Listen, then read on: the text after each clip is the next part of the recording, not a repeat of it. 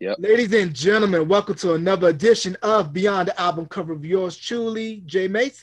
And we're going to get us out of the entertainment industry with those in the know and give them their flowers while they're here to be celebrated.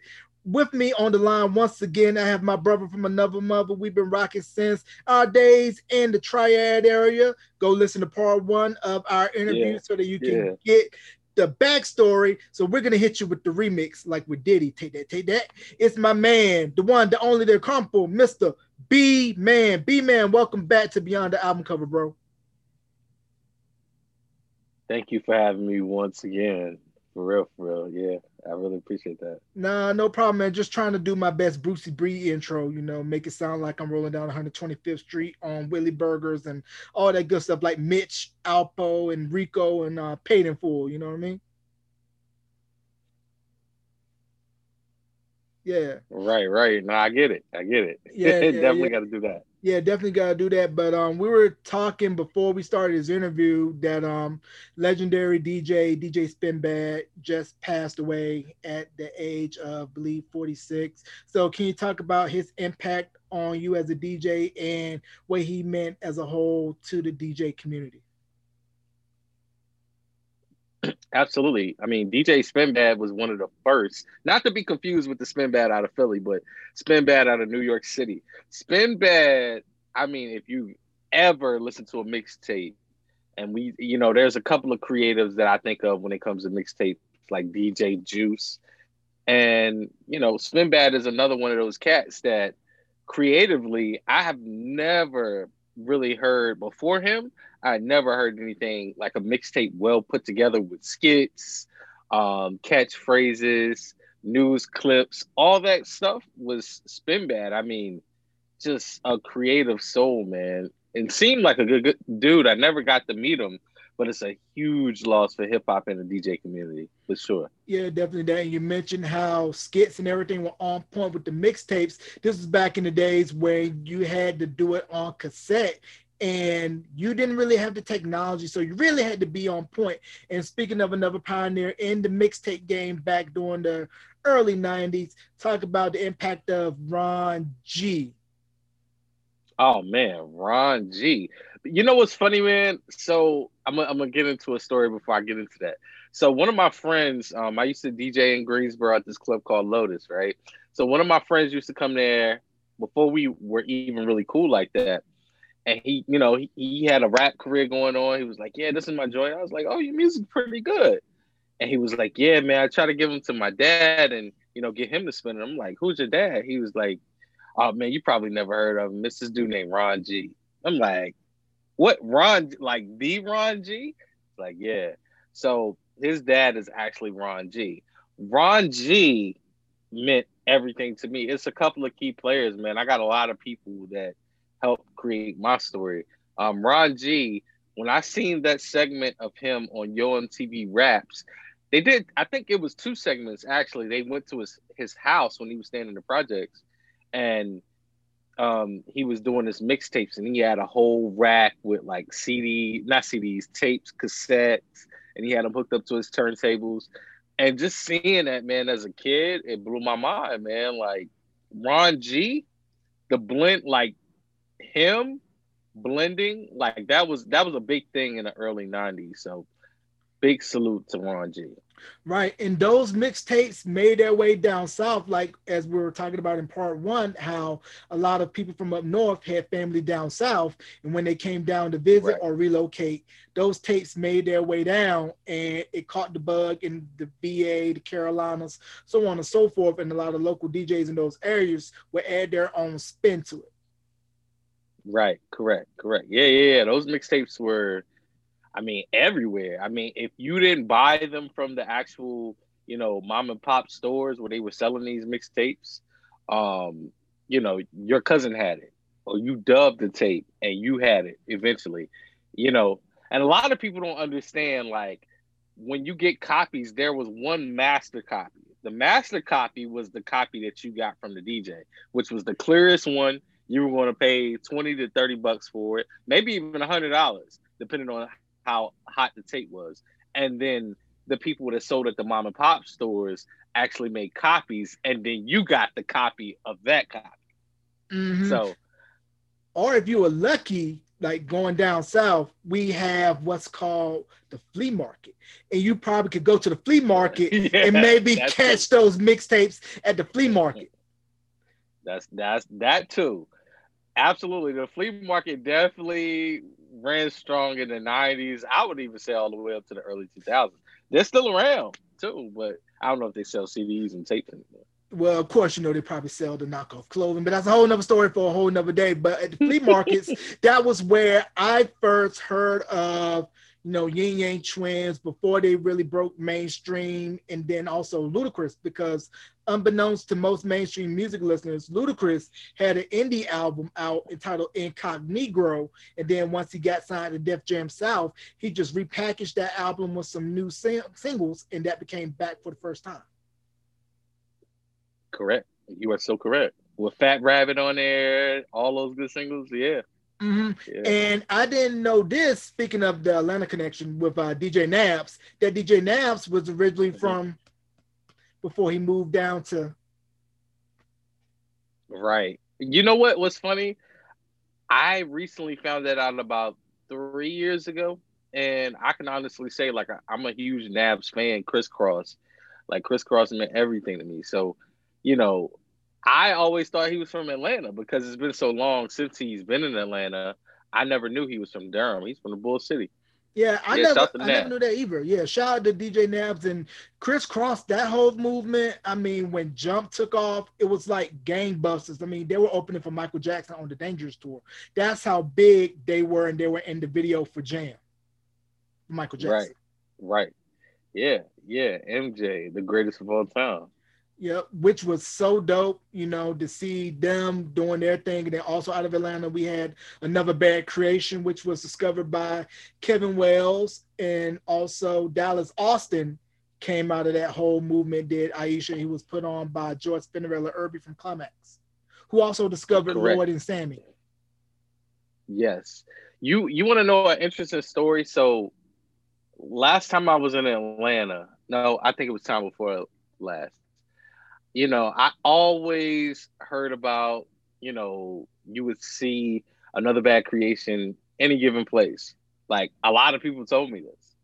Um, and we went to this park and I seen, I think it was Roro from Another Bad Creation, just randomly, just Word? walking. I'm like, I'm kind of in shock. Like, I really don't get starstruck, but at that point, I was like, "Oh snap, that's dude from Another Bad Creation," and nobody knew who it was. Like, Man, that's so unfortunately, crazy. And I felt bad for all the girls with Sha at the end of their name because once Aisha came out, they were getting teased at school. And sorry for my cousin Aisha because she had to hear that all her life growing up. Aisha and that whole nine.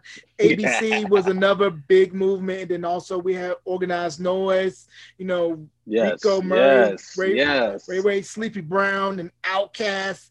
That whole Atlanta movement was just something different. And it was finally a great time in music once everybody outside the South started getting what was being put down in Atlanta. agreed, agreed. Atlanta has a whole different thing going on with music, man. I think they don't get enough recognition for what they did to music. They changed the whole sound of music, and they're still currently running the music market. Like everything is Atlanta based. Yes, they Shouts are. to And Atlanta. yeah, and I don't know if you heard T.I.'s new CD yet, Libra Fire. I haven't. It is, It it is, is it is fire. He got tracks from Killer Mike, got Rhapsody on there, got his son Damani on the track. I think Rick Ross is on there. I mean, it's a dope album. That album, along with Jadakiss Ignatius album, Locks, We Are the Streets, and then Busta's ELE2 album. Top rap albums for me for the year so far. wow. You know what's funny? The I have to sit down today to actually listen to albums still, but the Busta album is pretty solid. Pretty solid. Yeah, what really Yeah, got me he on the brought back the Buster joint. skits and everything. Yeah, what really got me on the Buster record was the way that he flipped Poison for Out of My Mind. Oh The way yeah. that Oh he yeah. just, I was just like, oh my God. And I was like, I want to talk to you. And I'm like, man, I know at the next party, you could be cutting his joint up going into Poison, and Poison is still a great record, still get the folks moving and grooving 30 years later. And I just did an interview recently with Richard Wolf, aka Wolf from Wolf and Epic, and he was giving me a whole lot of backstory about BBD and how it was pretty much where they just wanted to establish their own selves outside of New Edition, because we know New Edition as our generation's Temptations with the choreography and the presentation. But BBD was straight hip hop, like as they say, hip hop smoothed out on the R&B tip with a pop feel appeal to it. And then we take a look at TLC. When they came out, their whole look and aesthetic was pretty much BBD. Correct. Yeah. You know what? I never really thought about that. You are so correct on that, because they had the baggy, oversized clothes, loud colors. Yeah, you're 100% correct on that. I never thought about that. Yeah, but in same setup too. You got your two singers, T-Boz, Chili, your rapper, Left Eye, like BBD. Of course, Ricky was the primary singer of BBD. Then you got Ron and Mike on the raps. So it was just beautiful to see that whole thing come in and explode. Then we got to also give props to LA and Babyface for setting up shop in Atlanta for LaFace. And then also Bobby Brown had the foresight to say, I'm going to move to Atlanta because something's happening, something's going on. They already had SOS Band out of Atlanta, but that was more funk R&B. But Bobby, when he set up shop in Atlanta, had Bosstown Studios, which later became Stankonia Studios, Stankonia, ran by Outkast. They just had the foresight that something is in the red clay down in Georgia. Right. And as we say now, Atlanta is still on top of it. Correct. Yeah. And then, you know what's funny? I never found that out till a couple of years ago, that Stankonia was formerly Bosstown, which is pretty cool. Mm-hmm. Pretty cool to think about. Yeah, because I remember watching the Art of Organized Noise documentary, and they were talking about some of the guys from Organized Noise were explaining how they would just sit outside of the parking lot, not able to record, but just saying, man, one day we're going to be able to record in that studio. And sure enough, like I said, everything just blew up, came out of fruition. Now, why is it that you think nationwide people didn't catch on to T.I. until the second album? When I'm Serious came out, it was only a southern regional successful album, but not that mainstream breakout that he didn't get until second album. Was that Urban Legend or Trap Music, T.I.'s sophomore album? The second album, so the first album was I'm Serious. The second one was Trap Music, and then Urban Legend. Trap Music, if I'm not mistaken. Yep. Yes. All right. So the reason I think that people didn't catch on to T.I. because hip hop was still in that sort of hard phase. Like, you had your Outkast, you had your Goody Mob, but it was slowly transitioning over to the South. I mean, at that time, it was more about bounce. Like, if you was from the South, you had to like be doing a big head bounce, or it had to be almost crunk music. You know, you got to think about it. What did you have? Like Miracle, you had what's his name? Drama, Left, Right, Left. You had that going on, and a whole bunch of club crunk music. And even if you were from the South, like, you had 3 6 Mafia. T.I. was not, like, he was in the middle, like, he was Southern, but he had lyrics. So if you go back and listen to I'm Serious, he wasn't on a lot of South beats. Like, he had South beats, but he was over Neptune's productions.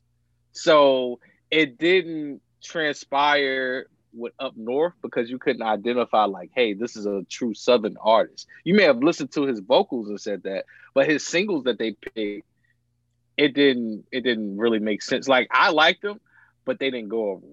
And I think when he did Trap Music, I think that's when 24s came out, and that was kind of like in the realm of the South. What was going on? Little John, they had an 808, so it's like, oh, this is dope.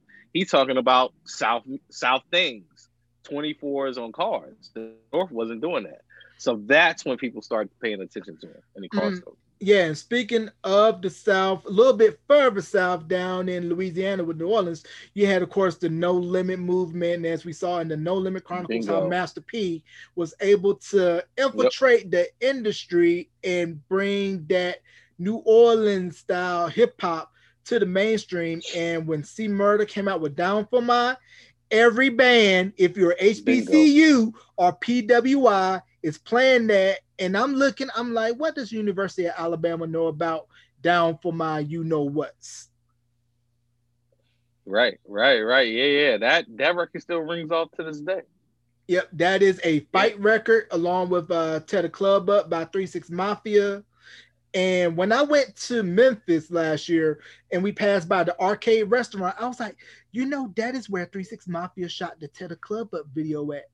And I think Memphis as a whole, rap wise, doesn't get enough respect, with 3 6, DJ Spanish Fly, and 8 Ball and MJG. I agree. Memphis is definitely important to hip hop. Just like we got Louisiana, like you were saying, same thing. It's a whole different sound. Texas, I mean, it's so many places where hip hop is different, man. Like, yeah, you're right.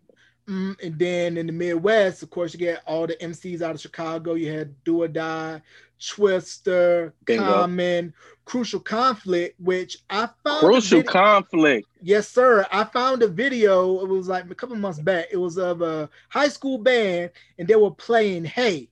And I was like, what do they know about Hey? They're not talking about Hey in the middle of the barn. They were talking about that other Hey, if you catch my drift. So can you tell about the impact of Crucial Conflict, and why is it that you think nobody really took on to them with them coming out of the Midwest and Chicago especially? Honestly, with Crucial Conflict, that record was huge, man. I think I was like 7 years old when that record came out. I think, and this is just my personal opinion, I think with Crucial Conflict, their second single didn't match the success or the vibe that they presented themselves as. So when that happened, it was just kind of like, hey, all right, you know what I mean? Yeah. It was just out of the door because Hey was such an energetic single, and they just didn't have that single to match that one. Right. I think their second single was Ride the Rodeo, I believe. And it was like moderate success, but it didn't really have that same mainstream success as Hey. Now, I recently did an interview with the rap group The Org out of Jersey, and we were talking about rap artists that we thought would be all right when they first came out, but we didn't expect to really blow huge. And I said my artist like that for me was Nelly. Because I thought Nelly would be like a 1-2 hit wonder, with Country Grammar and EI. But once Ride With Me, Dilemma, and everything else came after that, I was like, okay, Nelly is really doing something. Because I was just like simple nursery rhymes, and I just thought that, St. Louis, Missouri. Right. Yeah, yeah, I can hear you good. So what's your take on, Nelly and him being able to have that meshing of hip hop and pop to where he's accepted in both worlds? And then, of course, sampling Chuck Brown for Hot in Here. Man, Nelly, when he came out, I mean, I was in middle school. No. I was going to middle school. I was in 6th grade. So that whole Country Grammar, matter of fact, I got the tape over there, the actual cassette.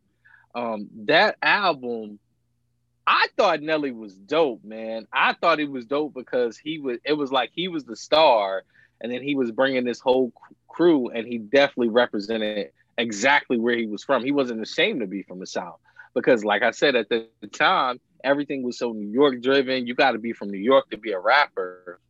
And he brought the Band-Aids on his eyes, you know what I mean? Like the cuts in his eyebrows. Everything about him was so original. I don't think I had ever seen anything like that before. And then when he broke off and did the St. Lunatics with the Midwest swing and all that good stuff, I mean, I was sold. I thought Nelly was dope. I mean, it was different. Yeah, it was definitely different, definitely fresh. And ladies were buying apple bottom jeans by the boatload, and some dudes, you probably got your Vocal sweatsuit still in the closet catching mothballs. Oh yeah, and then you said about the whole bottles. Chuck Brown thing. Chuck Brown, Him sampling Chuck Brown was just genius. I mean, Pharrell was on fire at the time. When I say Pharrell, I mean the Neptunes, guys. I always fuss at people for saying that. The Neptunes were on fire. Um, I just thought that record, I mean, that was a big record. Like at that time, man, Hot in Here. You know what's funny? Every time I go to DJ at Greensboro, shout out to Triad Old School, there's a guy who requests Hot in Here every single time I DJ. Every single time. I never play that record, but he requests it every time. So that just tells you that record is timeless. Man, It's without timeless. without fail. And did you happen to catch the Rough Rider Chronicles on BT? It was right after the No Limit Chronicles. Yes. I did not Yes, know I did. until I saw that Swiss Beats was Y and Dean's nephew. I didn't know that. Correct. Correct. And Correct. Y and Dean, for Yeah. those of you that don't know, co-founders of Rough Riders. And it was just amazing to see how Swiss was down in Atlanta. I believe he was going to school at the time and was soaking up all of this musical influences. So by the time when his uncles called him up to have him get down with Rough Riders, he was ready to go. And Swiss Beats, he's one of those producers. For me, it's him, Timbaland, and the Neptunes, where they make you do that scrunched up like, man, you hear that beat? Yeah. Yeah. Yeah. Yeah, absolutely. I all well being from Virginia, I always say Tim and the Neptunes for sure. And Swiss. I here's an interesting thing I was just thinking about the other day. When we name our top producers, for the longest, those names come up. It's Tim, the Neptunes, Swiss, Dr. Dre, Just Blaze. Do you think those names will ever change? Like, you know what I mean? Like back in the 90s, there were different producers that they named. I think that's the default list that people think about. Like, they don't even think about the new cats. It's always Tim, the Neptunes, Just Dre. Blaze, Dre, and Swiss. And then whoever falls in line after that. Do you think that list will ever change? For me, I think it depends on your age bracket. Like with us, we came along in that era, so of course we're gonna have all those guys named. But with the younger generation, Right. it's more so come and go. And I don't know if we're gonna have that steady producer where they're cranking out hits for 10, 20, 30 years. And then I will also add to that list for me personally, Teddy Riley. Oh yeah, absolutely. You know what? Teddy doesn't get enough respect, man. Like he does, but he doesn't. Like that name should definitely be in that realm. Like you gotta mention Teddy. Teddy created a whole genre of music. I don't think people understand that. Yeah, Teddy, because before Teddy. Teddy came into the game, it was where R&B and hip hop was on two separate sides of the room, didn't meet in the middle. But once he came out and his work with Keith Sweat and Guy, and then also got to give credit for Force laid the groundwork for what was to come with Teddy. But Teddy, he just added, I'm gonna add a little bit of this, a little bit of that, a little bit of this, a little bit of that. See what I did there? And then Yep. also made that meshing of New Jack Swing and is still loved and revered to this day. I mean, if you listen to Yep. Bruno's 24 Karat Magic album, it's a complete New Jack Swing album. Correct. Correct. Yeah, Teddy picked up. I would say Teddy picked up right off with Jimmy Jam and Terry Lewis left because that's who he said he modeled his sound after. Jimmy Jam and Terry Lewis and LA and Babyface. Mm, yeah, definitely the Trinity, with Teddy, Jam and Lewis, Ellie and Face, they pretty much had a monopoly on R&B and pop radio back in the Yes. late 80s and early 90s. And then to see how, the Neptunes came along and then Devontae, Devontae Swing from Jodeci. His Oh man, production work, another his one. songwriting, incredible. But to me, what was more incredible about Devontae was how he had an eye for talent, where he was able to spot out Timbaland, Missy, Tweet, Player, Rest in Peace, Static Major, Genuine, and all those acts that came to be the basement. Bingo. Bingo. Yeah, a lot of people don't. I'm a huge Devontae Swing fan, man. A lot of people. He's another one, man. Like I wish he would make new music and he would show his face more. But Devontae I mean, bro, the sounds that he was creating at that time, I'm really into sound design and claps and snares. At that time, it wasn't like today where you can download a sound kit and put the drums in and you make your beats or whatever. It was literally you had to sample those drums in or create them.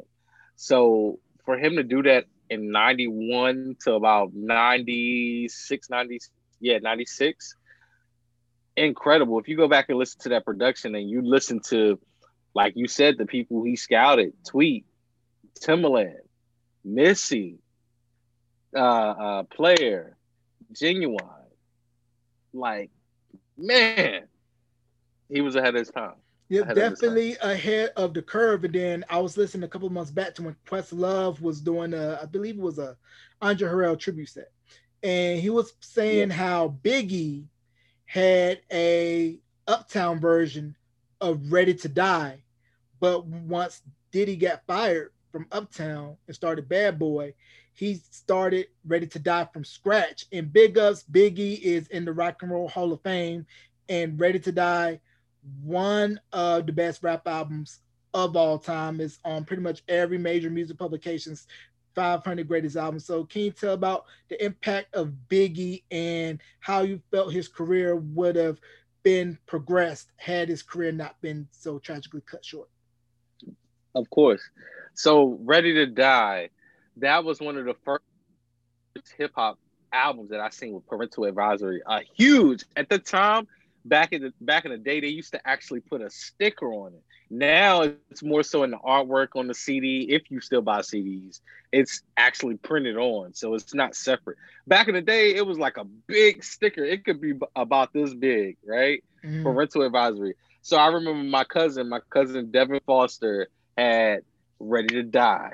And I remember turning that album on. At that time, I know me personally, I couldn't listen to, explicit lyrics. I had that joint all the way down with my ear like this.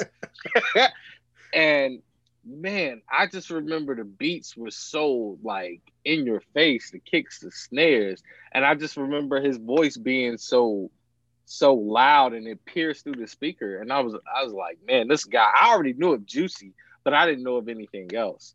And I didn't, that's when I put two and two together that this was the guy on Mary J. Blige's Real Love remix. So I'm like, oh, this is the same guy. Now it makes sense. And I mean, at that time, man, that CD was gold. Like from the inside of the packaging with the big baby face on it, the Bad Boy logo, everything that they did at that moment was genius. And I feel like Big is one of those artists. We got to think Big literally only made two studio albums. Am I right? Two studio albums. That's Ready Yeah, to Die because I think and Life Life After After Death. Death was done right before he had Right tragically before passed. he died. Yep. And this guy made that much of an impact. You got to think like Big changed the way people were rapping. It's only a couple of people that did that, like Rakim. Rakim changed the way people were rapping. Big Daddy Kane changed the way people were rapping too. Like it went from Grandmaster Flash wearing all these, leather jackets, dressing like rock stars, to them wearing gold chains and being cool. Then Big switched it up to where people were wearing, high top fades still. To I'm gonna wear Tim's, I'm gonna wear Kango, I'm gonna wear a polo, and my delivery of my music is going to be different. Like I'm going to try to fit as many words into a sentence as I can and tell a story. So Big is he definitely deserves it, man. Yeah, Definitely deserves it. definitely that. And like I said, it's just a shame that we really didn't get to see how his career would have progressed had he not been tragically killed. And then same thing goes with Tupac. Tupac, they said from all accounts, he was a studio junkie, always recording, Yeah, always had things going, and same yeah. thing with him. It's just a shame that we couldn't really see the evolution of him as a rapper, as an actor, as a person, had he not been killed in Vegas.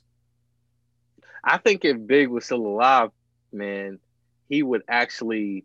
I don't think he would be making music anymore. I think it would be more so he's touring and living in his legacy versus trying to continue to be hip and trying to make music because Big was a smart dude. Like if you go back, he was such a business guy and just savvy. It wasn't like him trying to fit in. He was his own person. So I honestly don't think him nor Tupac would be making music at this age. It Right. would just be like, hey, if I perform, I'm going to perform my old hits, and that's kind of it. Right. So talk about this run by this collection was so underrated. It gets overlooked a whole lot. And I'm talking about Dipset, Diplomats, Cam, Oh man, Jewels, hold on. Jim Jones, Freaky Zeke, Hell Rail, Max B. So talk about that run of Dipset and Cameron and Come Home With Me where everybody was rocking pink and you know Chucks and all of that stuff. And Cam, look at that video that he just did recently, freestyling. Killer Cam still got it. Man, listen, Cam, the whole Dipset meant everything to my 2002 to probably I would say 2006. I mean, at that time, man, Dipset. It was either you were a Dipset fan or you were a D Block fan. I happen to be a fan of both, but I favored more of the Dipset. I mean, those mixtapes that came out with K Slay, I had all of them. Diplomatic I knew community. every. Yes, I had the albums, I had the mixtapes, I had everything, bro. So actually, me and my friend Pat Terry, I mean, we were huge. Like to this day, if I get in my car right now, I'll play "Come Home with Me." I'll play Purple Haze. Like those are like some of my favorite hip hop albums of all time because the beats were different. Like they came with a whole new sound for New York. And if you ask me, they were an early version of the ASAP Mob. Like ASAP Mob basically copied Wu Tang and Dipset and made a whole new style. They're just a newer version of them.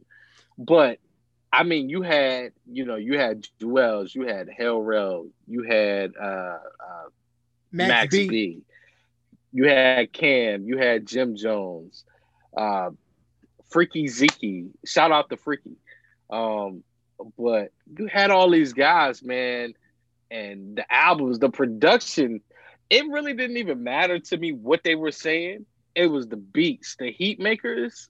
Oh my God, the Heat Makers was the Swiss of Rough Riders to them. Like, yeah, I mean, like he made a whole sound for each of those people's albums. Like, you had to have the Heat Makers for Dipset. Yeah, because that I'm Ready beat, Yo Gotti even Yeah, had to yeah, acknowledge how hot that I'm Ready beat was. He flipped it, sampled it. But when I first heard I'm Ready, I was like, yeah, what is this? And then you mentioned Rough Riders again. We got to mention PK and also Dame Grease, who was also yeah. in-house producers for Rough Riders as well. Crafted sounds for DMX and everybody under that camp. I mean, Rough Riders, they were able to successfully blend street with pop because when you look at DMX and listen to his material, you wouldn't think pop star. You would think his Right, music is just for street dudes. right, right. Nah, you're right about that, 100%. Because you know what they did at the time, it was samples. Hip hop was so gritty. Everybody wanted to sample and make it sound so East Coast. And what the Rough Riders did, they were from New York still, but they were like, all right, we're gonna get they at the time they had Dame Grease and he was kind of like the New York guy. And like you watch the documentary, what they did was they got Swiss. Swiss was like, all right, I'm gonna take these keyboards and make original melodies. It's still gonna be hard, but it's gonna be different. And that's what changed the sound, man. Mhm. Swiss making beats on keyboards versus sampling. Yeah, man. And another documentary that is on YouTube that if you're a music lover, especially of 90s hip hop, you should check out called Till Infinity. It's about the Souls of Mischief and their whole impact on hip hop, with them and the hieroglyphics movement with Dale the Funky Homo sapien and everybody out of that camp. Just talk about the impact of Souls of Mischief, hieroglyphics, and everything hip hop wise that was coming out of the Bay, like with E40 and Too Short. Oh yeah. So at that time, man, honestly, I was 4 years old. What those albums came out in like 93, 93. So I 94. was about 7 going on 8 when those records dropped because I'm a few Okay. years ahead of you.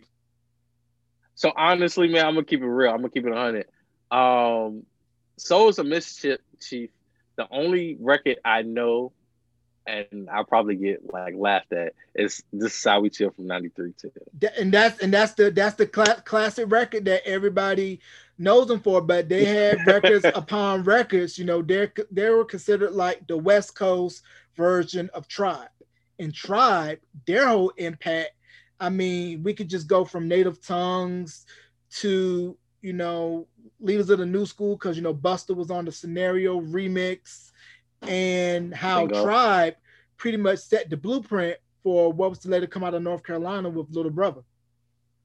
Right, right. Yeah, yeah. You're right about that. Yeah, I apologize for that because that's the only record I honestly know. Yeah, but once again, I say it's like you know what you know, and then also Yeah, too around this same time out west, we had Death Row, and then of course when Warren G came out with Regulate the G Funk era, I found it odd that he was signed to Def Jam since Def Jam is based out of New York, and Death Row was popping, and of course Dr. Dre's stepbrother, and how you're not riding with Death Row and you got signed to Def Jam, and that album did numbers for Def Jam, especially once Regulate got out onto mainstream radio and it was featured on the Above the Rim soundtrack. yeah, yeah. You're right about that too. From my understanding, if my memory serves me correct, I listened to a podcast, and I think Warren G said that him and Suge didn't really see eye to eye, and that's why that whole G Funk era album came out on Def Jam originally. I think, like you said, the single was on the Above the Rim soundtrack, but the album came out on Def Jam. I don't think he initially signed him to Death Row. I don't know how that works, but yeah, I thought it was weird too. I remember when that album came out and I seen Def Jam. I'm like, Def Jam, isn't it? Don't they mean Death Row? But But who yeah, knows? But speaking of Def Jam, they put out one of the best hip hop soundtrack albums of the 90s, and that is The Show. Now, because of that soundtrack, when I listened to Ready to Die and they had Me and My You Know What on it, I was just like, this is not the version that I know because I only heard the show version, which is the definitive version. And I always crack up whenever they would say, oh, the ladies with the red hair. I'm like, I could just picture Diddy bopping on stage and doing his ad libs, doing that whole part. right, But The Show, that soundtrack, classic, Eyes of the Isaac, old school, absolutely. and Dove Shack, Summertime, and the LBC. And it just felt like at that time period, West Coast was so strong that New York radio, that was once resistant to playing West Coast records, had to acknowledge that, okay, the West is running it, and we got to pretty much play Dre, Snoop, and pretty much anything that was coming out of Cali. Right. Yeah, absolutely. The show soundtrack was another record that I remember coming out. And I mean, it was a compilation with a whole bunch of rappers on it. And I remember, what's funny? I never seen the show, the actual movie, until about 4 years ago. A lot of the hip hop movie, man, because my parents had it on a lot. Like I couldn't watch anything R rated. I couldn't listen to anything explicit. So I had to have a clean version. And movies, they didn't have clean versions. So it was either you get the rated R or you didn't watch the movie. Or if you Or you did watch, snuck they and would watched tell it. you to close your eyes while certain parts would come on. Right. And I just remember this soundtrack, um, it being a blue cover and it didn't have any rappers on it. But I remember looking at the back and I'm like, wow, it has Mary J on it. It has Bone Thugs, Dr. Dre, LL Cool J, Russell Simmons, A Tribe Called Quest, Slick Rick, and so many other things. And there were some great records on there. I remember the thing that stands out to me the most about that soundtrack was the Everyday It Rains record by Mary J. Blige.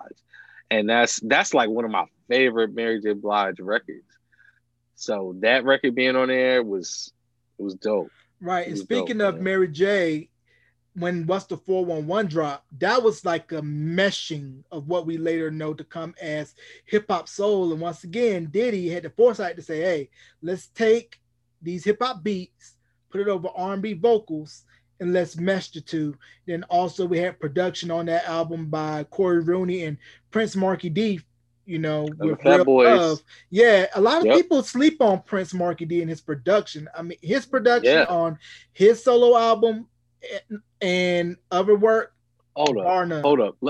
Let's talk about a record that I love, which is one of my favorite hip hop records, but I bet not too many people would know this record. It's called Typical Reasons by Prince Marky D. Have you ever heard that record? I know that record. Are you talking about the original record or the remix version where they sample Outstanding? No, I like the original The version. with the sax and with Corey Rooney singing on the hook. Yes. Yeah, yo, Yes. that whole Prince Marky D and the Soul Convention album, free, fire. If you Yes. got it, consider yourself a lucky winner because it's out of print. But Prince Marky D, I think people don't give him enough credit for his production work because everybody I still sees him agree. as Prince Marky D from the Fat Boys. Yep. Yeah. Real Love is Prince Marky D and Corey Rooney. So And they yeah, the sample record that Audio we 2 still Top play. Billing. And they sample Top Bingo. Billing by Audio 2, which is still a classic record. And, with hip hop, regionalism was very big in the 80s and 90s, where Philly hip hop was different from New York hip hop, Southern hip hop was different from West Coast hip hop. And the impact of Luke Records and Slip and Slide, Right. it pretty much Right. took what was going on in Miami, exploded it nationwide. And we know Pitbull, Trick Daddy, Trina, Rick Ross, everything that was to come out of Miami was set the stage for still what's out now. And then, of course, the success of DJ Khaled. Right. Right. Absolutely. Yeah. Miami at that time, I mean, you had what was it? What was Luke Skywalker's record label called? It was Luke Records. Luke Records. So you had a lot of bass records to come out on that record label. And then you had was it Poison Clan? No, what was the guys that made Home Team that made the record Pick It Up? Do you remember that song? Like, oh, it Pick was it it. up, pick it up, Pick it pick up, it pick up. it up. Yeah, that record. Nah, Not nah, that record. it's another one. It's by Home Team. Pick it up, pick it up. It was like an East Coast record, but these guys were from Miami, and they Okay. came out on Luke Skywalker record label. That was like a big hip hop record, and then it switched over from that era to Slip and Slide Records with Trick Daddy and your Trinas, and then later on Rick Ross. So Miami is another area that gets overlooked. Like they were a big part of hip hop. Definitely that. And also came out of Loop Records. We had H Town, with knocking the boots and H everything. Town, But yes. my favorite record off the People for the Flavor album was Keeping My Composure. Wow. Yo, You know what's funny? I never ever listened to a whole H Town album, but they had jams, man. Dino, the lead singer, vocally was bro, cold, was vocally no was joke. cold. Like nobody was messing with Dino, bro. Like Dino was nasty. Yeah, No joke. my favorite H Town record would probably have to be Part Time Lover with Devontae Swing on production. Oh my god, that record is so cold, Right. And I so know a cold. lot of people may bag me for this, but with as far as Usher goes, with Usher coming out of Atlanta and everything, my favorite Usher album was his debut album that came out in '94. Call me. Is it called? What is that album called? With Think of You on it, right? Yeah, yeah. It No, was no, no. just it was just self-titled Usher. The one where you got the curly Yeah, kid with the underneath. curl had "Think of You" and "Can Yeah, You Get With It," which was another yeah. Devontae production. Devontae Swing. The Yep. Many Ways and Call that me a Mac. No, album. Well, Call "Call Me a Me a Mac was Mac." That was on. that wasn't on the album. That was on the That Poetic was on the Justice soundtrack. soundtrack. Right. Yeah, that was Right. Poetic Justice. But Usher, to see where his career is evolved from, being a little kid in '94 and now loved and revered. And once Confessions broke, it was like, okay, he finally has that Michael Jackson Thriller album because 8701 was the precursor and then Confessions just put Usher over the top. Over the top. Yeah. Man, you know what? I always tell people when they ask me my favorite Usher record is two. I always say either Lovers and Friends. That's like no matter where I hear it, when I hear it, it still rings off the same. Or Think of You. Think of You is like, yo, that record is so jamming, man. So jamming. Like Usher, I think Usher was huge from 97 and then all the way up to Confessions. Like you got to think, like My Way, when My Way came out, Usher That was was the like, beginning of the pop yeah. trajectory. The 8701, it was kind of like he went down because he got a little older, but it was still like, oh, this is dope because you remind me, you don't have to call, I don't know, all those records on there. Mm, Then when Confessions hit, he was that out was of a here. whole nother game. Now, right around when 8701, he was originally recording a record called "It's All About You" because you remember Poppy Collar had came out, and what happened was songs from that album got leaked out, and once that happened, they Yep. scrapped the whole thing, and then that's how we came up with 8701. You remember because they had Usher wearing like head wraps. They had him dressed super weird. I'm actually glad they scrapped that album because honestly, I didn't like Yeah, Poppy I didn't Collar. really care for Poppy Collar, but I remember it getting play on radio and everything. Then, like I Yep, stated, I do because of too. LimeWire, Kazaa, Bear Morpheus, and all your P2P sites, if you know, you know, that caused them to say, "Hey, we're gonna scrap this whole thing because ain't nobody gonna pay $20 for this CD if these 4 or 5 songs got leaked out." And you mentioned Lovers and Friends. Lovers and Right. Friends was originally a ballad done by Michael Sterling. Michael. Michael Yeah, yeah, Sterling. yeah. Yeah, he was in Inner Circle and he put out a record in 1990, an album called Trouble. And that record was on there. And I had never heard of the record, the original record, until let's say a couple of years ago, because this was right around the time when you were only big in your region, you know, like let's say South Florida, because since Michael Sterling was from Miami, that those records probably didn't get a lot of airplay outside of South Florida, maybe North Florida if you were lucky, but I don't know if it made its way past Florida, you know, with that record. Right. So it was a big plus when Lovers and Friends got sampled by Little John, and then it became a big mainstream hit. And then the secret sauce for Usher for me is Mr. So Def himself, JD. JD, Yeah. his songwriting and production from Usher to Bow Wow, Jagged Edge, Mariah. Y'all need to put some Escape. Y'all need to put some respect on JD's name. You know what's funny? I definitely say that. I definitely agree with you. JD's strong point for me was not even just his production, it was his songwriting.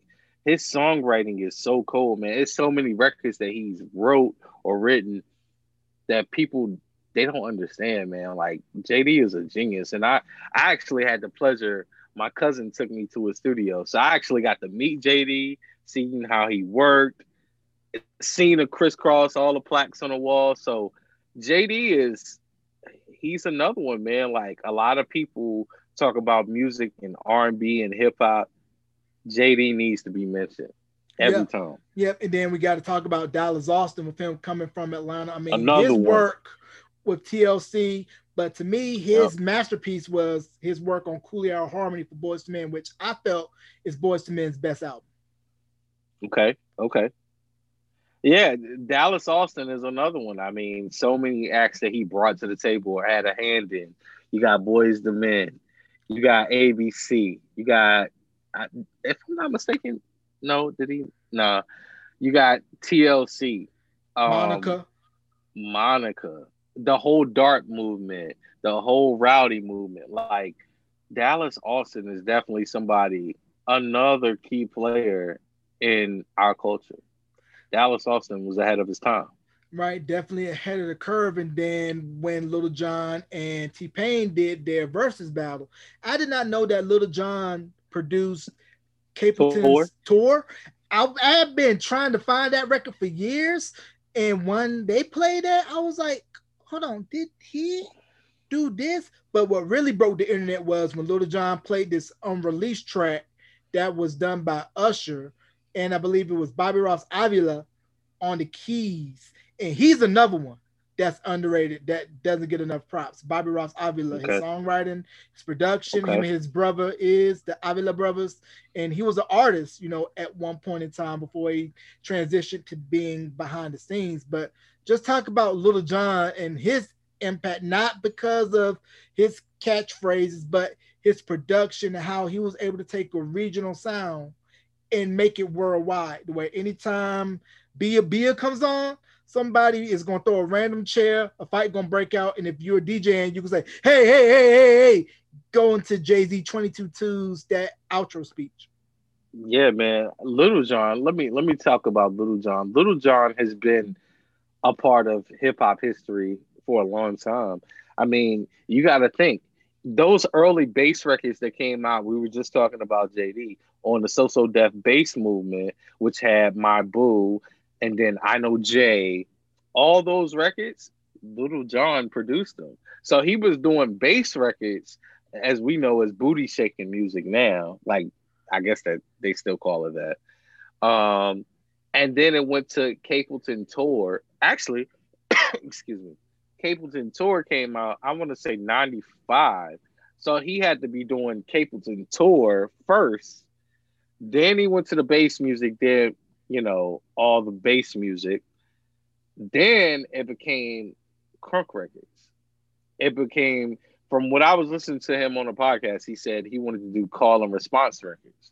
So the first record that they did as Little John and the Eastside Boys was Who You With. Who You With caught on the radio station. So he was like, man, we got to keep doing records like this. And that's the reason why we got, your Crunk records, where he's basically saying the same thing the whole time. And then, Chance, that was because of Who You With, which a lot of people don't know that record. That record is dope. I love Who You With. Yeah, Who You With was one of the first records in the southern region, primarily Atlanta and around that area, that really blasted off Little John. And speaking of Atlanta, we got to talk about 112. They were named after Club Mm-hmm. 112. And then with the debut album, originally Tim and Bob had songs for Boyz II Men's 2 album, but Gerald Busby told them that he wanted more established producers on Boyz II Men's follow-up. So those records ended up going to 112 for their debut album. Wow, I didn't know that. Yeah, man, because if you listen to it, it straight up sounds Boyz II Men. But 112, along with Jagged Edge, two groups in the 90s, R&B wise, that were so dope. And 112 just added to the whole bad boy dominance at the time, Right. with Biggie, Total, Craig Mack, pretty much anything that came out of Bad Boy was solid. And I didn't know this about the Locks until I saw the Rough Riders doc, that they were with Rough Riders the whole time, but it was while they didn't want to play the waiting game. Diddy wanted to sign them to Bad Boy, but while they signed the Bad Boy, Rough Riders was still with them as management. Yep. Yeah. Yeah. I always thought that was weird too, that whole situation. Just looking back on it, like looking at it at the time, because I think they went from Bad Boys from the Benjamins to We Are the, I think the album was called We Are the Streets with Wild Out on it. Uh, And I was like, wait a minute, are they with Bad Boys still? Or are they with Rough Riders? It was kind of like a gray area with the Locks.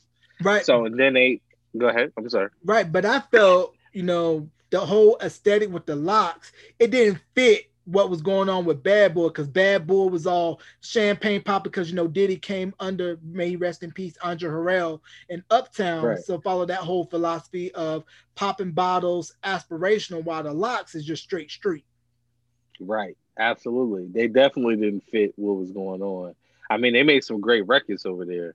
The Money Power Respect album is a classic. Um, but yeah, they fit more with the Rough Riders for sure. Rough Riders, indeed. And then, No Limit. I didn't realize until the documentary when they were talking about Romeo. Romeo was pushing almost about the same numbers, if not more, than Bow Wow. And they I were didn't both realize out that right around either. the same time. I didn't realize that either because I always thought, I mean, at the time, I was 13, 12 years old. So we always looked at Little Bow Wow. Little Bow Wow was the guy, and then it was like this guy copying. You know what I mean? Like this guy ain't it. Um, I we personally didn't care for Little Romeo, so it's looking at that documentary. I didn't I didn't know. I didn't know he was pushing up those numbers. Right. And also this documentary to me showed how much Beats by the Pound meant to No Limit. And they Oh need to yeah, get their flowers right now. Beats by the Pound. yeah, The way that No Limit was cranking out albums back during their peak and the way that they were doing the productions, it was like, man, Beats by the Pound was something serious.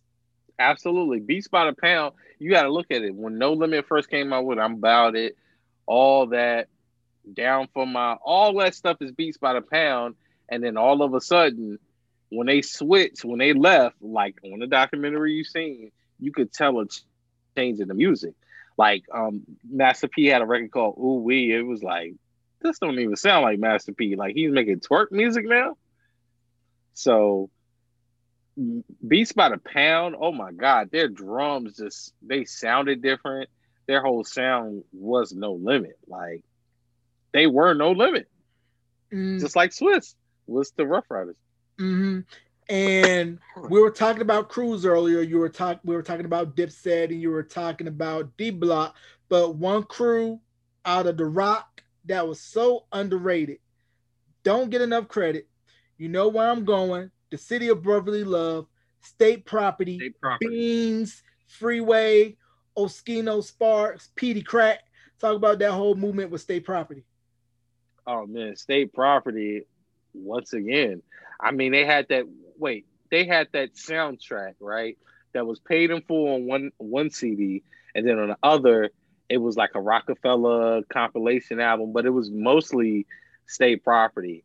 Um, I mean Beanie Siegel, The Reason, classic album, definitely. Freeway Philadelphia, Freeway, classic album.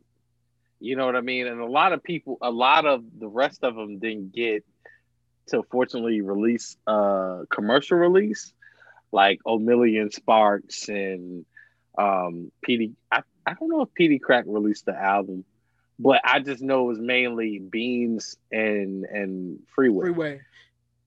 who Yeah, actually got this shine. yeah, because wasn't Memphis Bleak affiliated with State Property, or he wasn't affiliated with State Property? I Memphis Bleak. don't think initially he was in a group. I just know he was on Rockefeller, but it was Beans, Freeway, A Million Sparks, PD Crack, the Young Guns. If I'm not mistaken, they were in State Property. I think Yeah, that yeah, was the group. yeah. Young Guns was on State Property, and these guys weren't State Property affiliated, but I believe they were from Philly. I can't recall their right name. They had this record called "With Cross the Border," and then they had "Please Don't Philly's Mind." Most Wanted. Yeah. I thought that they were dope, and then of course also at this time too, gritty New York hip hop. MOP with Annie Up. I mean, now you got Ellen and Anna Kendrick from Pitch Perfect, one to rock a Yankee fitted, some Tims, and snatch some old Becky for her pearls.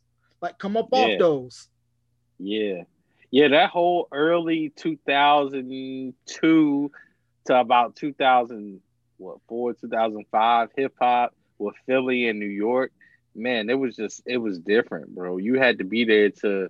I mean, I could talk about it. I could tell you about wearing a baggy clothes, a do rag under a fitted hat, a new era fitted hat. You remember those? Woo! In a Oh throwback my warm up jersey. and a throwback Woo! warm up jersey or throwback.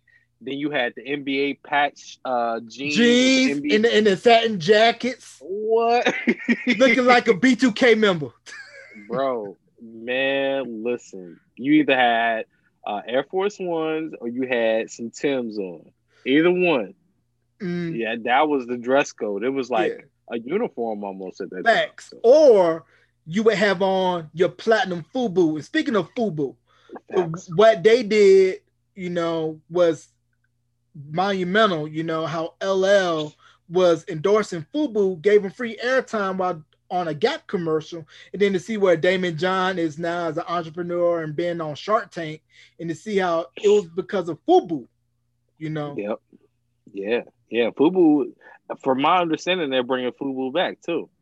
Oh, word. So, hey, for those of you that still got your '05 FUBU jerseys, go ahead and bring that out and make sure that it has the patch. If you've Yeah. seen that episode of Atlanta, you know what I'm talking about. Make sure that it has the FUBU the collection patch, and it just goes to show you how fashion really played a part in hip hop. To see how now cross colors is coming back. The African American Collegiate Alliance hoodies and sweatsuits are back, and these were fashions that, as us being little kids during this time, we can now relive that. And I feel like man, I can now rock my cross color hoodies, get my Tims, and feel like I'm back in the '90s. With only thing missing was a beeper and a payphone. Yeah. Yeah. What about Averex jackets? You remember those? Ooh, Averex briefly. Now there was this one store in Rocky Mount, North Carolina called Caymans. It was like Mm. upscale urban wear. I would only Yeah. go there just to window shop because, of course, I couldn't afford that. Only those that were doing pharmaceutical sales on the streets could afford those Street products. pharmacists. Street pharmacists, yeah, 24 hours a day, 7 days a week. Go in and at your local corner, but Yeah. they could afford that, but not me. So I would just go in Nah, I'm there and with say you. like, man, one day I want this. But what I really wanted, you remember those race car jackets? Oh yeah, Yo, absolutely. The I wanted one NASCAR. of those NASCAR race car jackets so bad. They used to be like the fashion staple, like in the early 2000s. That Oh and a yeah. throwback jersey, but the throwback jersey had to be Mitchell and Ness. And now the Yep. person that I felt kind of sparked off that whole throwback jersey movement, Fabolous. So talk about Oh yeah, for Fabulous. sure. Fabulous, man. To this day, I feel like Fabulous, and this is me saying this as a man. I think Fabulous is one of the greatest hip hop dressers as a male ever. I mean, at that time, man, throwback jerseys, they were so expensive. They're not, I mean, they're still expensive today if you go on Mitchell and Ness, but they're not like they were in 2001. And it wasn't like you could buy a throwback jersey anywhere. You had to either get it from Mitchell and Ness or a authentic jersey store. So those joints were running you from $250 on up. And at that time, I don't know how, I don't know where I was getting them from. I honestly don't remember.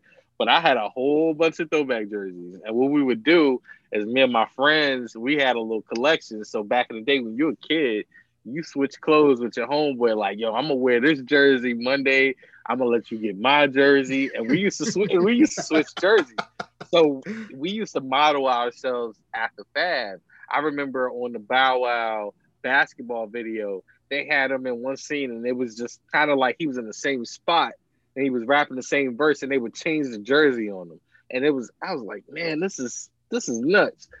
Fab is definitely one of the leaders of fashion for the hip hop culture. Yeah, and Like, those throwback jerseys, man. I mean, if you had one, you better not wear that to school the first day because you were probably gonna get jacked for it.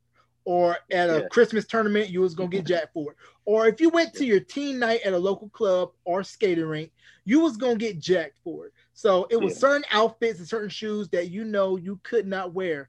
That's just like how Jordans are still in style and how Jordan really was the first brand of athletic shoes that was really embraced by hip hop because I mean folks were getting jacked for Jordans and it was surprising given how Jordan, while he was of the same age right on when hip hop was going on, he necessarily didn't really fully embrace hip hop, but hip hop fully embraced his embrace him. sneakers and then Yep, later on the baggy shorts, which was made popular by the Fab Five out of Michigan.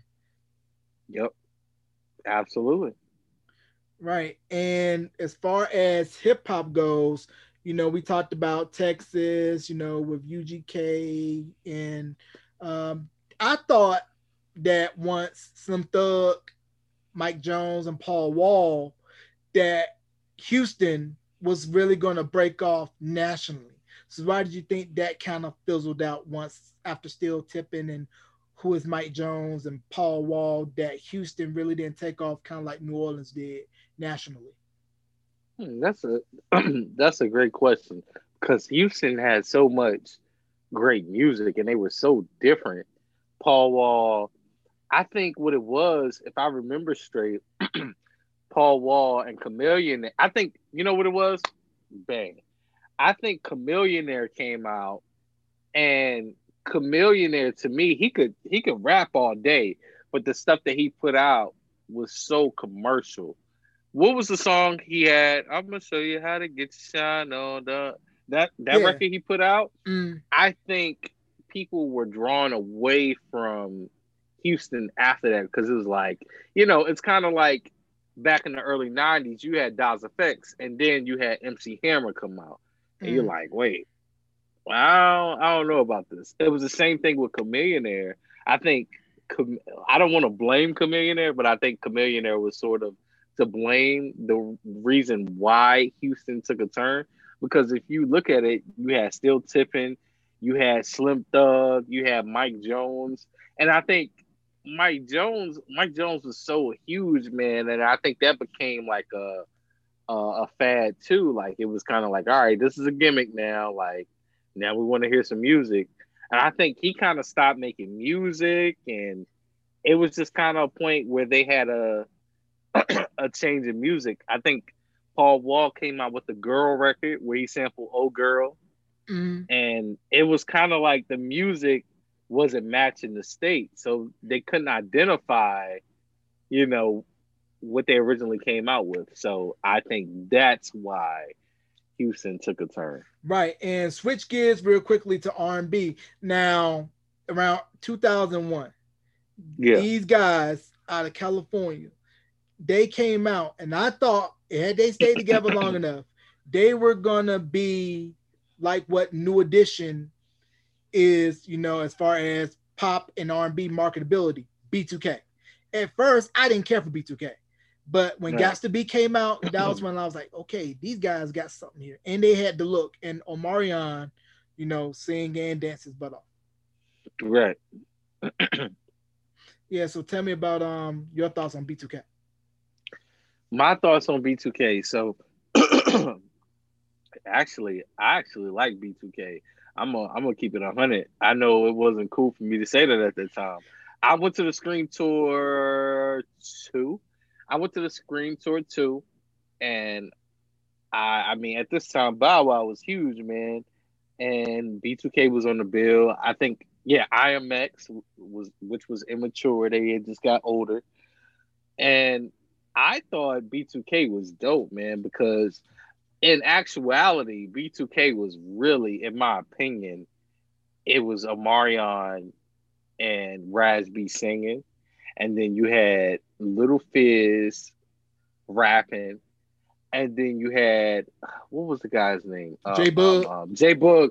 J Boog was like the ad libs and the announcements or whatever you want to call it. That's how it was broken down. But if you really want to look at it on the singing tip, it was a Marion. That's why, I mean, it made sense for him to go solo because he was really B2K. Um, I thought they were dope, man. And I'll even go to say, as far as Chris Stokes on production, a lot of people in the early '90s, immature, like Chris Stokes was ahead of his time. Chris Stokes was a lot of that early production B2K, and yeah, B2K was dope, man. Like they had good production, they had the dance move, they had the looks for the girls. I mean, I can't knock it. Like they had records like "Gots to Be," "Why'd You Leave Me on This Christmas," which is still dope to me. Um, was dope. I mean, Girlfriend was dope. What a Girl Wants, which is my favorite B2K record. I Right. mean, you can't knock them. No, and the funny thing about B2K was Janae Aiko. She was affiliated with them because she was in a lot of their videos and everything. To see where she is now and how she's blown up is just amazing to see, with her Yep. career and everything like that. And I just recently did an interview with Prince Dejour. He was the host of Teen Summit and Rap City on Yep. BET. He was telling Yep. me that he had a chance to manage Chris Brown before he took off, but he passed. Wow. Yeah, what happened? It Wow. was like his daughter knew Chris Brown, And she was kept telling him about him, and he was like, nah, nah, nah. And then it wasn't until one day where daughter said, hey, you see this boy right here?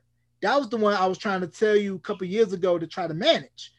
And it's crazy to see how Chris Brown just took off, with Run It and everything else that came on after that. And then also Trey Songz from Petersburg, like we mentioned in part one with, Petersburg, Tappahannock, Virginia, and how Yep. they just really just became superstars. You know what it is, man? I always say, I'm from Virginia, so I think Virginia is like such an untapped market, and we get the best of everything. Like as far as the sounds, we get the East Coast music, we get the down south music because we're in the middle. So we get those influences and kind of form them into our own.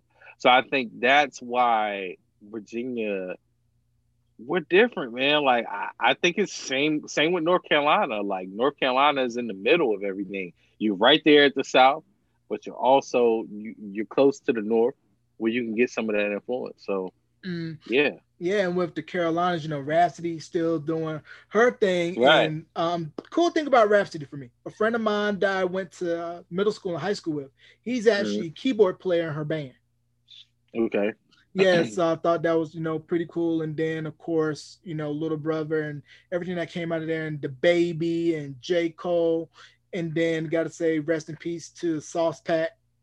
He was a young rapper out of Greensboro who, passed on. So I want to send Yeah. condolences to his family and everything. And it just feels like, the Carolinas is finally on, musically, and that they're looking at us. It's like, okay, North Carolina is now more than just home of Michael Jordan, NASCAR, Jodeci, and everything else. Is we're starting to become major players really in the music Yeah. business. Shouts to Rap. I was actually in one of Rhapsody's early videos called As We Shine. It's on YouTube. It was shot in Greensboro, North Carolina. And this is when she didn't just start, but it was an early on record. So that's pretty dope. Mhm. Yeah, I like Yeah, Rhapsody. yeah, Rhapsody is cold. Rhapsody is cold blooded, man. She's definitely tough. Now, how has things changed since we first did our interview with COVID and everything? Are gigs starting to pick back up, or is it still virtual parties for you? Um, Actually, man, it's kind of in the middle. They're picking back up, but things are still kind of like weird. Um, if people are doing parties, I'm kind of selective of where I do parties, how many people are attending, um, the environment, how close, if we're socially distancing. So it's picking up, but it's still weird, man, because in North Carolina at least everything shuts down at 11 o'clock as far as bars. So if you do a party, it's no longer from 10 o'clock to 2 o'clock. Now it's from 6 o'clock to 11 o'clock or 7 o'clock. Excuse me, to 11 o'clock. So things are still weird, and I don't know, man. I'm trying to cope with the new norm. Right. And I think that's going to be like that for a while, at least until, we get the vaccines and all that stuff. But I think some Yeah, people are still going to be a little bit more cautious of going into a nightclub because as you and I both know that it been in is. nightclubs, you're packed in like sardines. Yep. Yeah. They have like a capacity. I mean, of course, they've been at a capacity, but it's a little. I think they can have only have up to 200 people, which most nightclubs. I mean, you can get up to five, six, 700 people. But still, man, even myself, it's. I think I don't know if you've been watching the news, but it seems like the cases have gone way up this week. And I think they're going to end up shutting everything down again. Like it's no way they're going to keep us in third phase. It wouldn't make sense Nah, our because governor people are here in New sick. Mexico is cautious over here. She's very like, I'm going to shut it down because if you're a restaurant or bar and you're serving liquor, you got to close at 10. So she's very proactive, but once again, it varies state to state.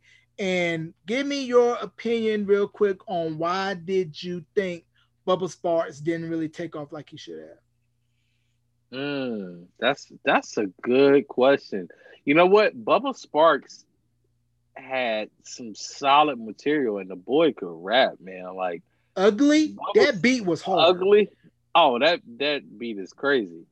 And then you had the Deliverance album, which was honestly to me was a better album than the album that had Ugly on it.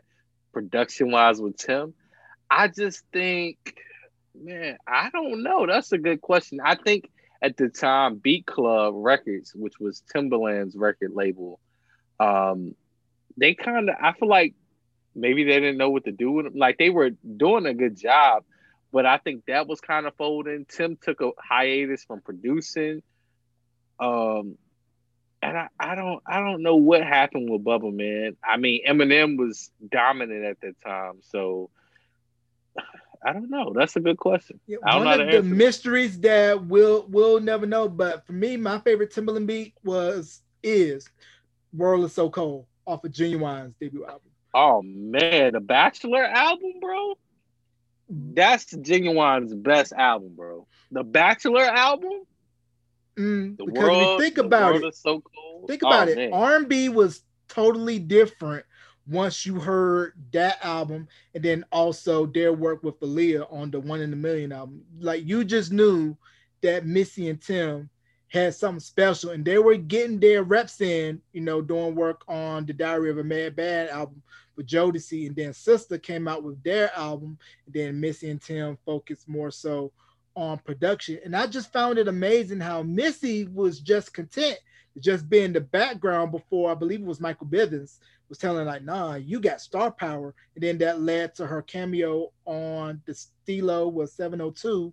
And then of yeah, course on the Gina Thompson remix to The Things You Do, which still gets yeah, heavy play on 90s parties. yeah. I still play that record, man. You know what my favorite? I'm a huge Tim fan. Actually, we got the same last name, Mosley, and from Virginia. But my favorite Tim record, I think that he produced, maybe "Cheers to You" by Player or "Beat Me 911." I like the double beats, the ones where he like slow it down, but he's going fast. "The World is So Cold," definitely in my top five. Tim has so many records that I'm just like, nah, this is my favorite. This is my favorite. But man, that "Beat Me 911" and "Cheers to You," Mm. man, Yeah, but it crazy. was crazy if you look at the documentary Fade to Black. It was the scene where Jay-Z and Timbaland was in the studio and Right. Tim was playing them beats. One of the beats actually ended up becoming Potion for Ludacris. And then he Yep. played Jay-Z the beat. It was like maybe it was a reference or demo beat for Dirt Off His Shoulder. And you saw how Jay-Z's face just lit up like he gave him that stank face and was like, oh, this Yep. is it right here. Yeah. He You already know. had the hook, already was humming it out. Yep. Another thing about the documentary, he played another beat, which was a Brandy record that was on her Aphrodisiac album. If you go back and listen to that album, the beat that he played is like do do do do do do do do do do do do. That is a Brandy record. It became a Brandy Oh record. man. So what speaking of the ladies, what was your thoughts on the female cipher in the BET Hip Hop Awards this year with Tiana Taylor, Erica Badu, Brandy, her anybody else that I'm missing in that cipher? Tiana, did you say Tiana Taylor? Tiana Taylor, not yeah, Tiana Taylor, Brandy, her, Her, Erica Badu. Erica Badu. Yeah, that's all I remember. That's it. That was dope, super dope, and they did a really good job recreating "I Want to Be Down" video. That's all And I can say. It was super dope. right, and speaking of Brandy, your thoughts on the versus battle, and I believe DJ Mars was doing the versus battle DJ. And can you talk about the impact of DJ Mars and the Super Friends? Man, shouts to Mars, man. Actually, Mars sent me. Let's see if I got it right here. Mars sent me this book. Go get this book if you don't know much about mixtapes, the art behind the tape. Definitely some good information in here. Shouts to Mars for sending me this. And I mean, DJ Mars, man, he's done a lot of things. He's like a DJ Nabs almost. Like they're pretty much neck for neck, as far as Atlanta culture and Atlanta DJs. I mean, that dude is really knowledgeable, and the fact that he's DJing a verses with two legendary R&B artists is crazy. I mean, what? Let me ask you a question. What do you think of? Have you taken time to listen to the B7 album, the Brandy Yeah, album? yeah. I listened to the B7 album. I thought it was dope. You know, Brandy has always been a favorite vocalist of mine, and it just shows her evolution. You know, as a singer and just how she's really biting the apple twice, as you know, because Moesha is now streaming on Netflix, so a whole new generation gets to see what we as '90s kids known for decades about Brandy, and then Monica on the versus battle. I think Monica, a lot of people are like, oh, wow, her catalog is that deep? Because her first album, fire. The Miss Thing Thing, album, yeah, fire. absolutely. Yeah, but it was crazy to see how vocally Monica was mature at 14, 15 years old. Yeah, and the songs that she was singing at that age was crazy. Like now, look, I didn't know she was that young. Mm. But as we know, there was a story that Dallas Austin had told on DJ Vlad. It was before they were performing The Boy's Mind at the MTV Video Music Awards. I guess Brandy and Monica had a little tiff, and Monica had to show Brandy that she was from Yeah, the A. yeah. I heard Yeah, that she story. she Yeah, channeled her inner Pastor Troy, yeah, absolutely, stating that we absolutely. don't play Who? in GA. Now with Atlanta, the Snap era. What was your take on the Oh Snap man, era? Me, I didn't really care for it. I thought it was corny. You know, everybody was singing Laffy Taffy at the club, lean with it, rock with it, all that. Like, but that whole era kind of sort of had its time and made an impact on rap, whether you want to talk about it or not. um, I thought that era, like, okay, that was my 10th grade to senior year. So that era was so important. Like I'm not even gonna front. I hated the snap. Like when I heard Laffy Taffy, the girl I was dating at the time loved that record. So every time I ride with her in the car, she was playing that record. I To this day I really don't care for Laffy Taffy. I get it. But I can't front and sit here and like I wasn't snapping in the club. I didn't have the long white tees on. I didn't have the goofy glasses and all the colorful things going on. I definitely went through that era, so snap music was you know definitely important. And honestly, looking at music now, how bad, like, I'm not gonna say bad music is, but how they mumble now. And back then, I thought music was terrible. I'm like, yo, it can't get worse than this. I Right. can actually appreciate snap music now. Right. And T I'm the old Pain man. came out right around the same time. And at first, I was like, okay, I'm sprung, nice little one hit. But to see how T Pain, to me, he's like, rest in peace, Nate Dogg, where if you put T Pain on your record, it's going to be a smash. Because T Pain, Absolutely, I think he was able to take the auto tune, blend it, make it mesh, but his songwriting is no joke either. And everybody I saw agree. vocally when he won the Mass Singer season 1 that T Pain is an actual vocalist. Yeah, and he can sing, like you said, he can sing without auto tune. He just uses it as seasoning. So yeah, T Pain is definitely dope, man. Definitely dope. Um, yeah, that's all I can say about T Pain. Yeah, He's dope. yeah, T Pain is dope, and it's just great to see the evolution of music over the years and how things are coming back around full circle. And your take, really quick, on Big Sean. Big Sean. You know what? Um, Big Sean is dope. I like Big Sean from day one. From he had a mixtape and it had a song called "What You Doing." I'll never forget this. My man Nick D has sent me this record out in Greensboro, who was on the radio, and he sent me the record and he was like, "Yo, his manager sent this to me. Tell me what you think." Da da da. To the record, I was like, "Yo, this is dope." Big Sean is dope, and what won me over is meeting him and talking with him, and he was super humble, man, super humble guy, super nice guy, and that just made me pay more attention to him. And I always thought Big Sean was dope, like super dope. I always liked his tone. Dude can rap. Yeah, that Detroit 2 album is fire. And then a lot of names I've been hearing a lot. It's been Griselda and Benny the Butcher out of Buffalo. And Okay. they've been getting, a lot of buzz. Benny the Butcher just released his album and very highly rated. And then Busta's ELE 2 album, that golden era boom bap record. And then a lot of people were saying how Busta was kind of talking about things that we're kind of seeing now when he did ELE, When Disaster Strikes, It Ain't Safe No More. And everybody should just give Busta his flowers if you have not done so already. Absolutely. Buster has been around since 1991 with Leaders. Yeah, I mean, like, it's not too many rappers, with the exception of LL Cool J.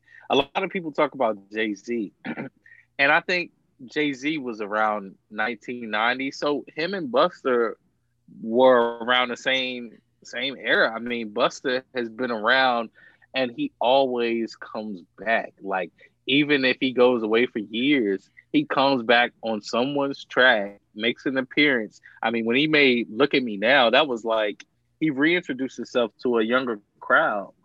And I mean, Buster is just talented, man. He's, to me, he's the male version of Missy.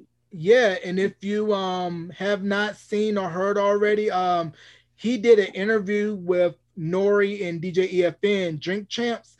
That joint is 4 hours long, but it was very insightful because Nori and Buster was on Violator, so it was a very well insightful interview. And to me, another good track off the EL2 album was, I believe it was Master Fard, I believe was the name of the track, with Rick Ross. Yep. And because tell me a little bit about, before we get out of here, about the impact of Rose and how it's because of Rose everybody knows about Wingstop and them lemon pepper wings. Oh man, when I first heard, so I heard Rose, it was this Oh, Trina record called, I heard him before the Hunt. He was on this Rose, Trina record called I Told Y'all. It was on, all about the who was the, Benjamins with Trina. All About the, yes. He was on that record. That was the first song I heard with Rick I Ross, forgot and it he was on that sounded record. totally, yep. That's the first record I had, the actual vinyl. And then he came back. This is probably my sophomore year again, Port of Miami. And I remember hearing that, and I was like, the Hustling record was so big, man. I had never heard anything like that, where they were like taking samples, slowing them down, playing organs over them. I mean, at that time, trap music was becoming pretty big because you had Jeezy Thug Motivation. I think that came out in '05, and then Port of Miami came '06, '07. Yeah, probably '06. Mm. And the production was different. They embraced Miami because, like, yeah, Miami was already out. Like, we had Luke, but it was like a dry spell where you didn't hear much from Miami. And then you had the birth of Cool and Dre, the producers, who went on to do other things as well, with Christina Milian, Jay Z, and so many other things. So Rose is another. I look at Rose. There's rappers and then there's MCs. To me, Rose is an MC. Like, he's a true talent. Like, if you look at the few rappers that are really, that can actually rap and talk about what's going on and be relevant, Rose is one of those artists too that can come back 4 years from now, make an album, and people pay attention to it. Right. And we mentioned earlier about how Jay-Z and Busta was out at the same time. We got to mention this guy who gave Jay-Z his start, along with Big Daddy Kane, when Big Daddy Kane would bring Jay-Z on the road with him and have him kick freestyles in between sets. Mm-hmm. Jaz-O, Mm-hmm. Absolutely. the originator. So Jaz-O, everybody listen to Jaz-O and you see where Jay-Z comes from. Look at the originators video. Jay-Z was in Yeah. that. And then, of Yeah. course, as we know, Reasonable Doubt production, the bulk of it was done by Greensboro, NC native, Mr. Ski Ski Beats, Beats. Ski Beats, also man. known as Will Ski. From Original Flavor and Busy Boys. And it was Yeah. just crazy to see, Ski and how he was able to do production for Jay-Z and Camp Lo, and to know that he's from the 336 and how rich in hip hop history the Triad area, has is just Yeah, amazing, man. absolutely. It definitely is, man. So much talent in the Carolinas and just people, man. Like you just never know.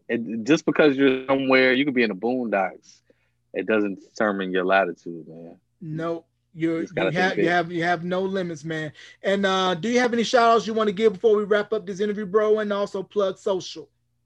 Yeah, I just want to shout you out for actually reaching back out to do another interview and just talking about hip hop and music. Shout out to everybody listening to this when they listen to it.